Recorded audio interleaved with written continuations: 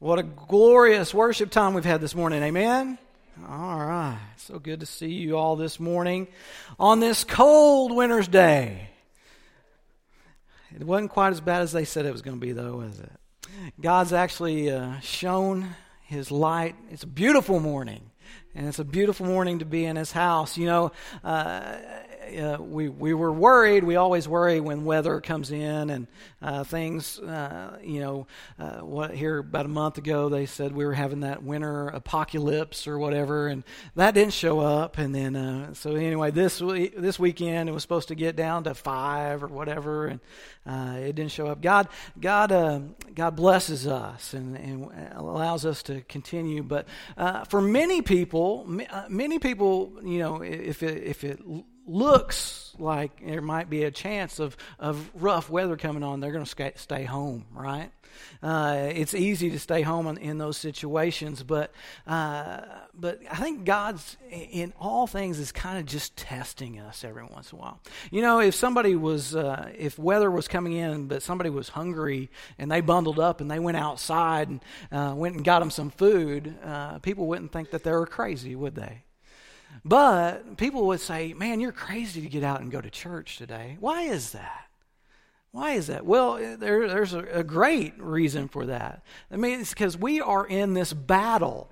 We are in this spiritual war. Satan's going to do everything that he can possibly can to convince you that you don't need a lot of Jesus.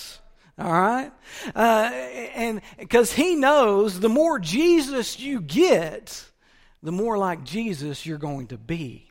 So that's what we are going to get into this morning as you turn to Galatians chapter 5, as we move into this new series known by our fruit. It's all about this spiritual war in which we're in. We understand, we know what's going on around us, and that is that there's this fight against the spirit. Now, inside of ourselves, we have a fight that we have to deal with daily. It's the fight against our flesh, our own desires, because we have a sin nature. We want to do things our way, yet God has showed us and pointed us to His laws and His ways, and His laws and His ways are the perfect way. If we follow His directions, we will find blessings. Amen? But we still want our way, right? And then in the same instance, we're fighting this spiritual warfare, this spiritual war, which the principalities and the demons and the things that are evil in this world are going to push their agenda on us and try to push us far and further away from Christ. So this morning, as we look at this, we examine this, we see this battle against the flesh and against the spirit. As we see this battle of light versus darkness, I want you to listen closely to the Scriptures. I want you to look at these Scriptures, and as you look and as we read, these Scriptures about the fruit of the Spirit are not only going to speak to you and speak to your spirit, but they're going to be kind of like a mirror unto you. So as you look into this mirror, which is Galatians chapter 5, see what God is teaching you. Jesus said we are to be known by our fruit. So Galatians chapter 5, we're going to start with verse 16 and go to verse 25, the fruits of the Spirit. The Word of God says this: "But I say, walk by the Spirit, and you will not gratify the desires of your flesh. For the desires of the flesh are against the Spirit, and the desire of the Spirit are against the flesh. For these are opposed to each other, to keep you from doing the things that you want to do. But if you are led by the Spirit, you are not under the law. Now the works of the flesh are evident: sexual immorality, impurity, sensuality, idolatry, sorcery, enmity, strife, jealousy, fits of anger, rivalries, dissensions, divisions, envy, drunkenness, orgies, and things like these. Meaning that's not the whole list.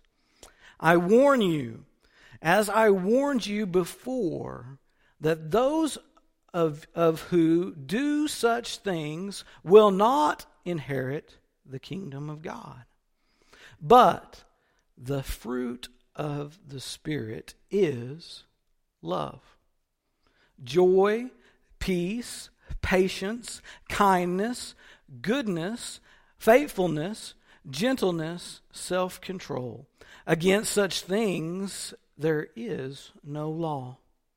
And those who belong to Christ have crucified the flesh with its passions and desires. If we live by the Spirit, let us also keep in step with the Spirit.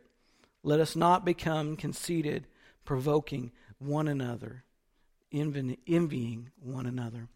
Father, we just fall before you this morning and praise your holy name. We thank you for your glorious love and grace that is abounding to us. Father, we pray that you would speak the truth. Your Spirit would speak the truth into our hearts and lives this morning and help us to know and walk by your Spirit and do the things that you want us to do. Father, we ask this in Jesus' precious name and through his awesome blood.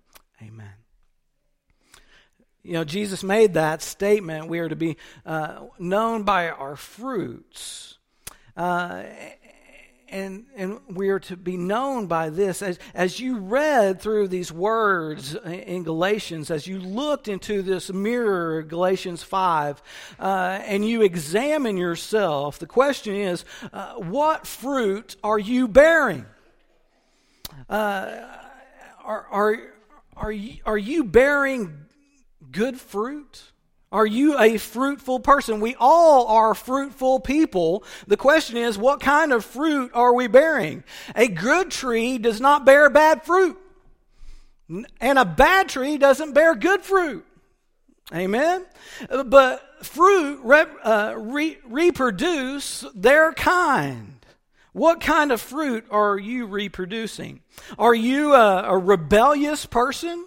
If you are, then you're going to be reproducing rebellion in others. If you are a self-righteous person, then you are going to lead others to be Pharisees just like yourself. If you are a whiny, self-pity person, then guess what? You're going to gather people along with you to have pity parties. That's what you're going to do. That's who you are. That's what you're bringing forth. That's what you're bearing. But on contrary to that, if you are a person who is walking in the Spirit and you are bearing good fruit, then good fruit's going to come out of you. If you are a warrior for the gospel of Jesus Christ and the kingdom of God, then you are going to produce in yourself, through yourself, other soldiers which will stand for Christ Jesus. What kind of fruit are you? Here in Galatians, Paul tells us that the fruit of the Spirit is these 9 things that are written down. There's 9 things here this morning, but I'm going to tell you that it's hard to remember 9 things, isn't it? This morning, I want you, instead of having to remember love, joy, peace, patience, kindness, goodness, faithfulness, gentleness, and self-control, I'm going to tell you that you really only have to remember 1. You really only have to remember 1. The text here says the fruit of the Spirit, not the fruits of the Spirit. The fruits of the Spirit, there's 9 fruits there, but 8 of them are just byproducts of 1. The fruit of the Spirit is love. The fruit of the Spirit is love. The Bible tells us that God is love. That God is love, and that if we are His, then we are to be indwelled by the God of love. And as you go through, as you read your New Testament, as you read the writings of Paul, we see evidence to this. And all you have to do is just flip back just a few pages to 1 Corinthians 13, the love chapter, and you will see that Paul is writing about God's love. He's testifying about God's love. And in that chapter, he talks about the long suffering of God. He talks about the kindness of love. He talks about all these different things that describe the attributes of God and His love, and it parallels the fruit of the Spirit. Let me tell you, friends, I believe this with my whole heart, okay? That for all of us who call ourselves Christians, for all of us that call ourselves by the name of Jesus Christ, that rest upon Him and love Him, that if we would just get this one point, are you with me? If we would just get this one point, to love and to love like God, to let God's love abound in us, then revival would sweep across our land. Are you with me? Revival would sweep across our land if we loved like God has demonstrated His love before us. Oh my goodness, I pray that I would love like God. I pray that God's love would spring forth in me and that revival would break out.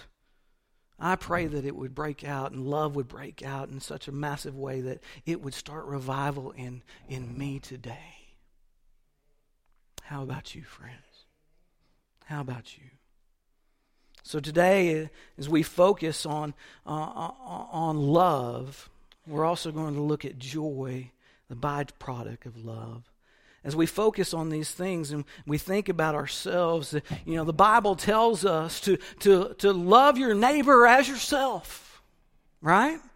Love our neighbor as ourselves, and to show how do you do that?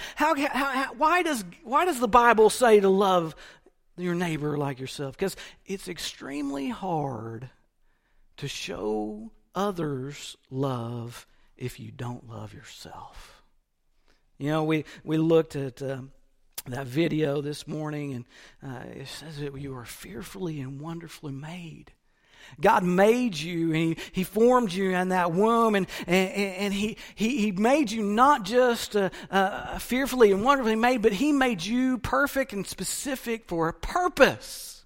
You have a purpose, and that purpose is not just on this earth, but it is eternal. And a Christian who understands this, a Christian who receives this and knows this, he has this purpose that puts him forth in the world. There's more to life. It's easy to get down in this world. It's easy to get discouraged in this world. It's easy to get just to have the weight of the world put upon you and be depressed by the things of this world. But those of us who know God have a joy inside of us that we can't even explain. Have you ever met anybody that you could tell they didn't even like themselves? I don't know. Man, I heard of this woman. This woman, she was brought into the hospital. She was very sick. It took a long time to figure out what was wrong with her. It comes out that she had rabies.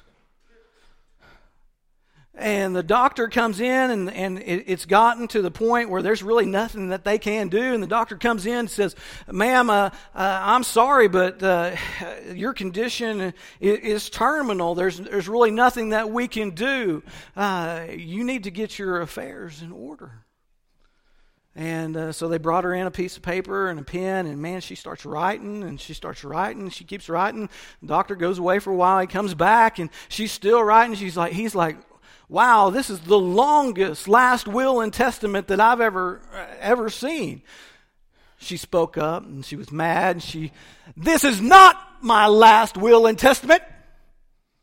This is a list of people I'm going to bite when I get out of here."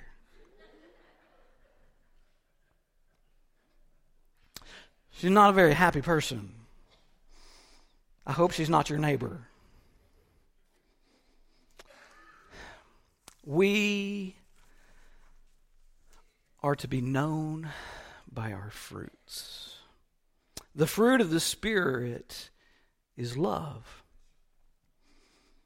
which brings us joy. Let me ask you this, and I hope you understand this, I hope you know this, okay, that your faith is a book.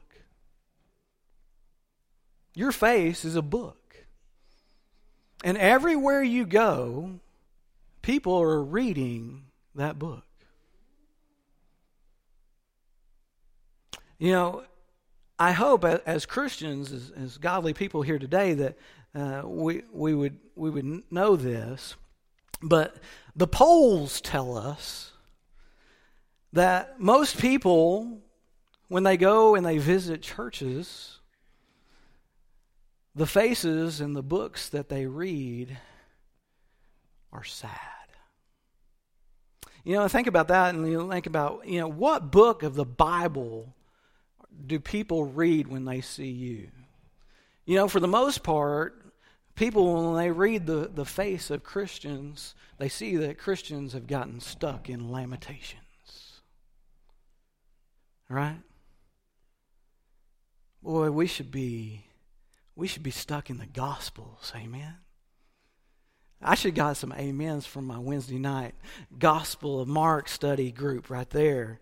We should be stuck in the Gospels. What is the Gospel? The Gospel is the good news of Jesus Christ. But here we are in this spiritual warfare, and Satan is just pounding us, and he's got us looking like we're in the book of Lamentations. So, this morning, let's look deeper at love and joy.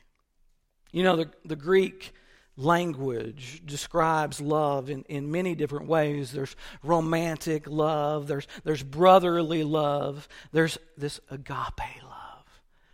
That's the love that Paul is talking about here. That is a godly love. That's the love that describes the attributes and the ways of God. So if you just flip back just a few pages to 1 Corinthians chapter 13, and even go back to the last verse in chapter 12, we're going to read over these and really truly understand the love of God. So the last verse in chapter 12 says, "And I will show you still a more excellent way." What he's saying here is there's a more excellent way to live life. So 1 Corinthians 13:1 says this, "If I speak in tongues of men and of angels, but I have not love, I am a noisy gong, or a clanging cymbal. And if I have prophetic powers, and I understand all mysteries and all knowledge, and I have all faith, so to remove mountains, but I have not love," look what it says, "I am nothing." What a statement. What a statement that if you have the faith to move mountains, yet you do not have love, you got zip. Nothing. It goes on in verse 4. What is love? What does it look like? Love is patient. It's kind. Love does not envy or boast. It is not arrogant or rude. It does not insist on its own way. It is not irritable or resentful. It does not rejoice in wrongdoing, but it rejoices in truth. It bears all things, believes all things. It hopes all things, endures all things. Love never ends, or some of your translations will say love never fails. As we are seeing this, and as we are grasping this, as we're knowing this, what the love of Jesus is, we remember his words, and he said that there is no greater love than one who would lay down his life for his friends. This is a love that is seeking the absolute best for those around him. This is a love that is demonstrated before us, to the point that Jesus gave up his life because he loved us. Amen? This, my friends, is agape love. The love of God is this love. This love of God indwells the believer. This love guides the believer. This love, this Spirit of God and his love, it points us, it shows us. And when we are walking in his Spirit, this is who we are. This is his fruit, and we bear it. And this is the nature of that love that he shows to us, that he emphasizes to us, and it goes beyond the obvious. So it goes beyond what Jesus did on the cross for us. Throughout his life, he showed an example of what this love looked like, and he demonstrated before us. In John chapter 13, after the disciples had been caught a couple times griping to one another about who was the greatest, we see this chapter, and they're in this room, and they're about to have dinner, and what does Jesus do? He stands up in the middle of this room, and he girds himself with a towel. Now remember this is he's Jesus, right? He's the rabbi, he's the teacher. These people are following him, but he gets up, he stands up, he goes over, he gets a towel, he gets some water, and he goes to each and every one of those disciples, and he washes their feet. This was a job for a servant to do. This was a job for a young person in the family to do. This was the lowliest job. This is not the job of the king. Yet he demonstrates for us that he humbles himself in such a way that he comes and he falls before them and washes their feet.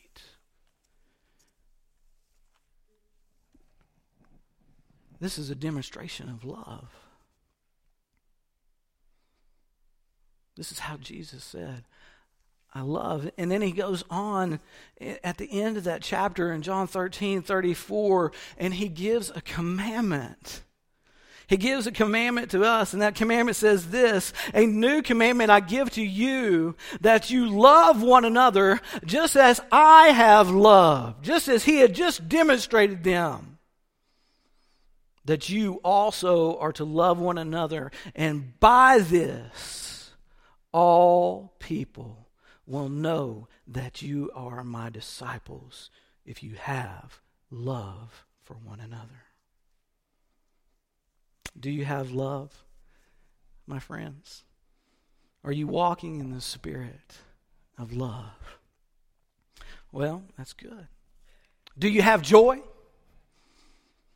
Do you have joy? Are you walking in the fruits of the spirit of love and joy? This joy is a byproduct of love, and I think joy is the most misunderstood word in the world. Because most people think, when they think of joy, they think of happiness. As they think of happiness, joy has nothing to do with your circumstances. Joy is in no way circumstantial. It has nothing to do with how good life is going. It has no effect by the weather. It has no effect by your health. If you're sick, you can still have joy. It doesn't have any effect on what your pay grade is. It doesn't matter if you're getting paid enough or you're not getting paid enough. You can still have joy. There's nothing in joy that is circumstantial, positive or negative. Joy is not happiness. Happiness is something, it comes from the word happenstance. It means that you like your circumstances, you like what you're doing. I am happy when I have banana pudding. Amen. But I'm also joyful when I have banana pudding.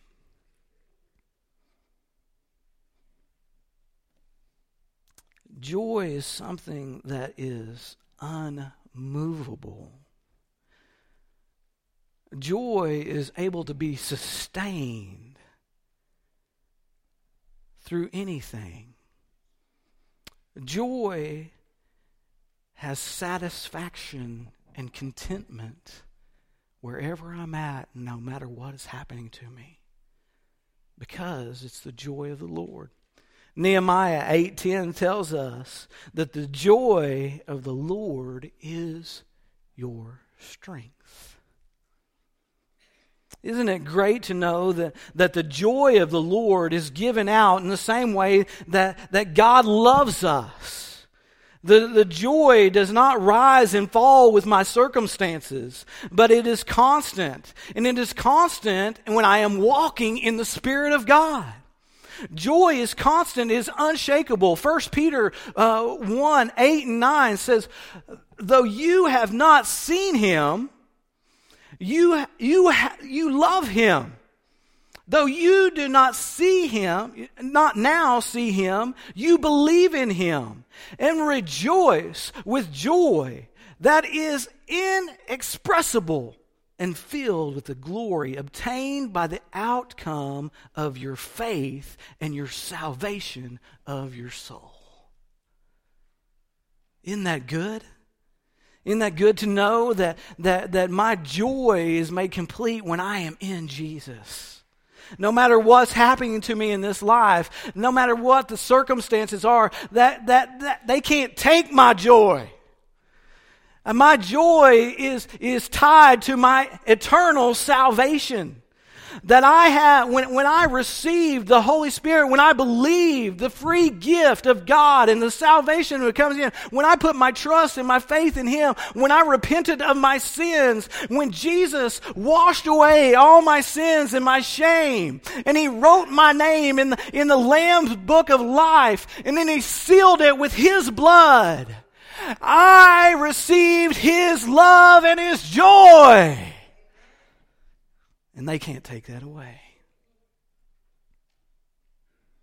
You know, really, the best earthly example of true joy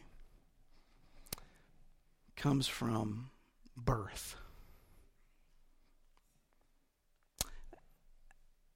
You know, you can talk with any lady here that's had a child.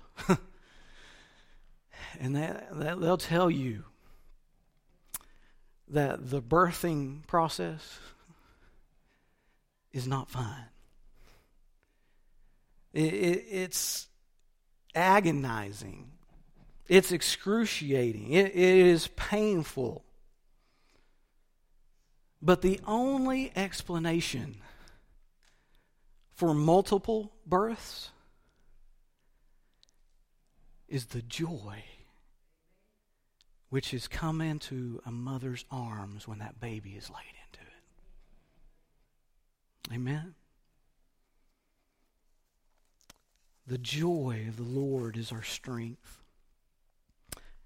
Galatians chapter 5 and 16, it moves us to understand that we are to walk by the Spirit of God.